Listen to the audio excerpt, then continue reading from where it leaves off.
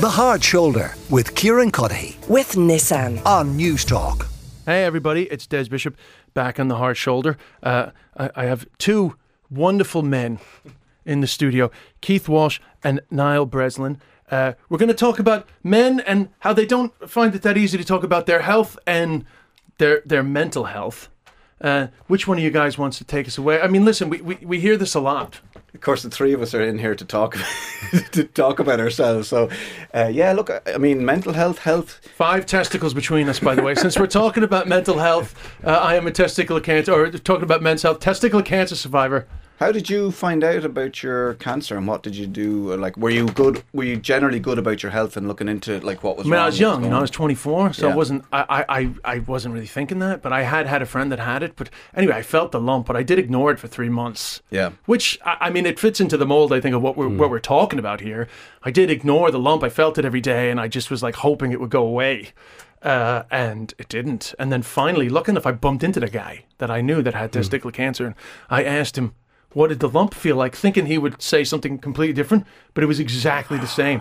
So that's when I went and I got it checked out. But that's just my own personal story. But sorry, I interrupted you. No, I think that's the thing. I think we like to ignore things until they just and hope that they'll go away. And that's a general sort of gist of, I don't know if it's an Irish man thing or a man thing, but like, I do a lot of interviews with people around wellness and mental health and looking after yourself, and everything always comes back to the self, right? So how we view ourselves, and it's a thing that I've started, saying like men need to be better at loving ourselves, so self-love is important, that's how you discover It's just so funny because when I came to Ireland first as an American, people would always take the piss out of me, and Americans in general, that was very like American nonsense, what you just said. But for me as well, like people talking about their therapist or, self-love or loving yourself, I would have thought that was just like bunkum coming from the States, from like wealthy TV presenters talking about, my therapist said, and now I believe it to be true, and everything comes back to how you view yourself and how much you love yourself.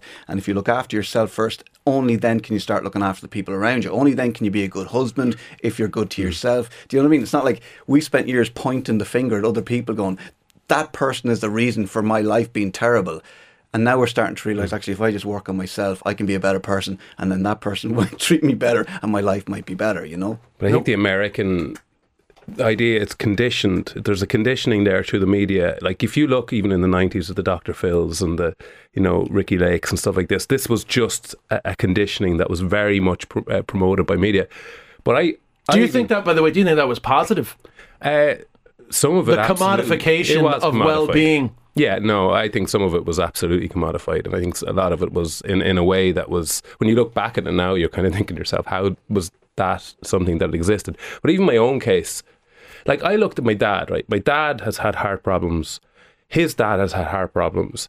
My other grandfather had heart problems. I was like, right, I probably should take a little look at this, and maybe, just because I'm fit and I train, that's not really how the heart works. So I said, right, I'll go and get to my doctor. I said, I had pain in my chest, and I went to the doctor, and he goes, we're going to have to send you for a cardiac MRI, which is not something you want to hear at 35, 36 years of age. I was like, what do you mean? Like a full, like a real assessment of your heart? Where's that? Why is that pain? Where's that pain coming from? I didn't get the cardiac MRI, and it took about 3 months to get into it, and it's a pretty difficult. Like you're in there for I think 45 minutes. Oh, like, in the hole. Yeah, but it's 45 minutes, and then they play Rod Stewart, and horrible. They make it worse. It's really loud, and then it came out, and I was like so nervous, and the girl goes, you have the heart of a 12-year-old. I was like, it's really small. No, it's healthy. I was like, okay, cool. And but the thing about it is, it took me 3 months with chest pain, with pretty serious chest pain, to go to a doctor. And I just don't know where that came from in myself. Why was I so pig-headed and stubborn? Because I'll tell you why. I was terrified. It was pure fear to be told that there's something wrong. That scared the crap out of me at 35, 36 years of age. But I've changed utterly how I view my health now, because I get medicals, every 8 months I go get my medical, my bloods, just to make sure, because my GP is like, listen, most of what could be wrong with you we can catch if you're staying on top of things, and that changed everything for me. But like, as I said, like getting a cardiac MRI at 35 is not something I thought. Yeah, but there's still a lot of men that don't like doing regular checkups. Now I just want to point out that I thought I was having a heart attack last year. I actually called an ambulance because I was like, I'm probably not having a heart attack, but I don't want to be the idiot that didn't call the ambulance. I'd rather be the idiot that the guy in the ambulance is going, you have no need to call us. But I actually literally needed to fart.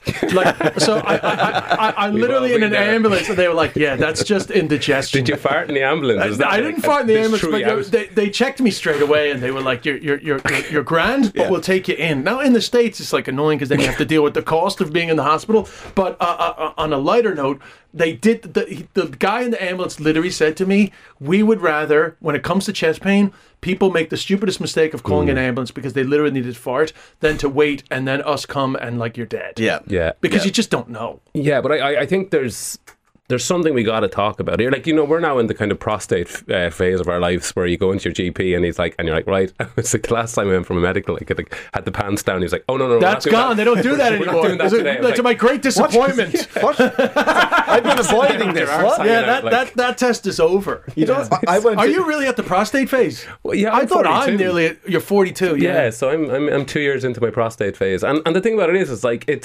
is it's.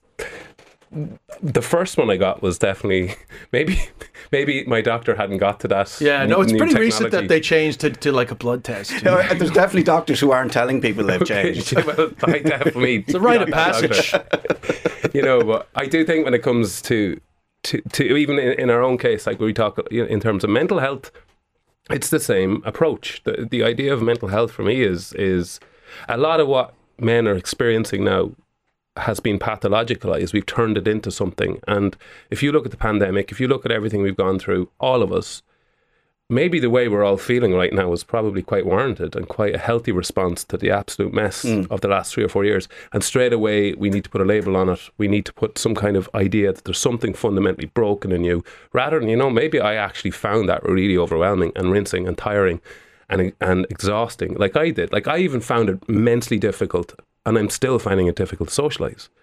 And Since the pandemic? Yeah, really just, I lived at home with my parents for 2 years, like I cocooned them.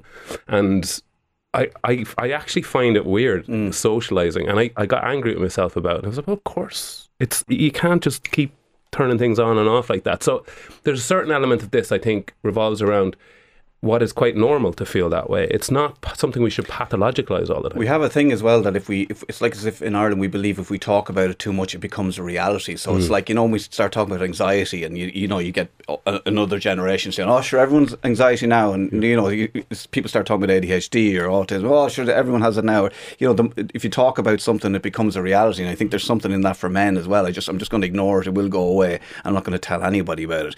And then there's the man up thing where you might feel like there's something wrong with you, but you're going to push through. You're not going to say anything to anybody. You're not going to burden anybody with your problems. You're just going to keep going. And then you get these men and then when men get diagnosed with heart problems or whatever, like my father got diagnosed he had quadruple bypass at the age of 39, and from then on he watched everything yet. So like he gave up everything. He gave up.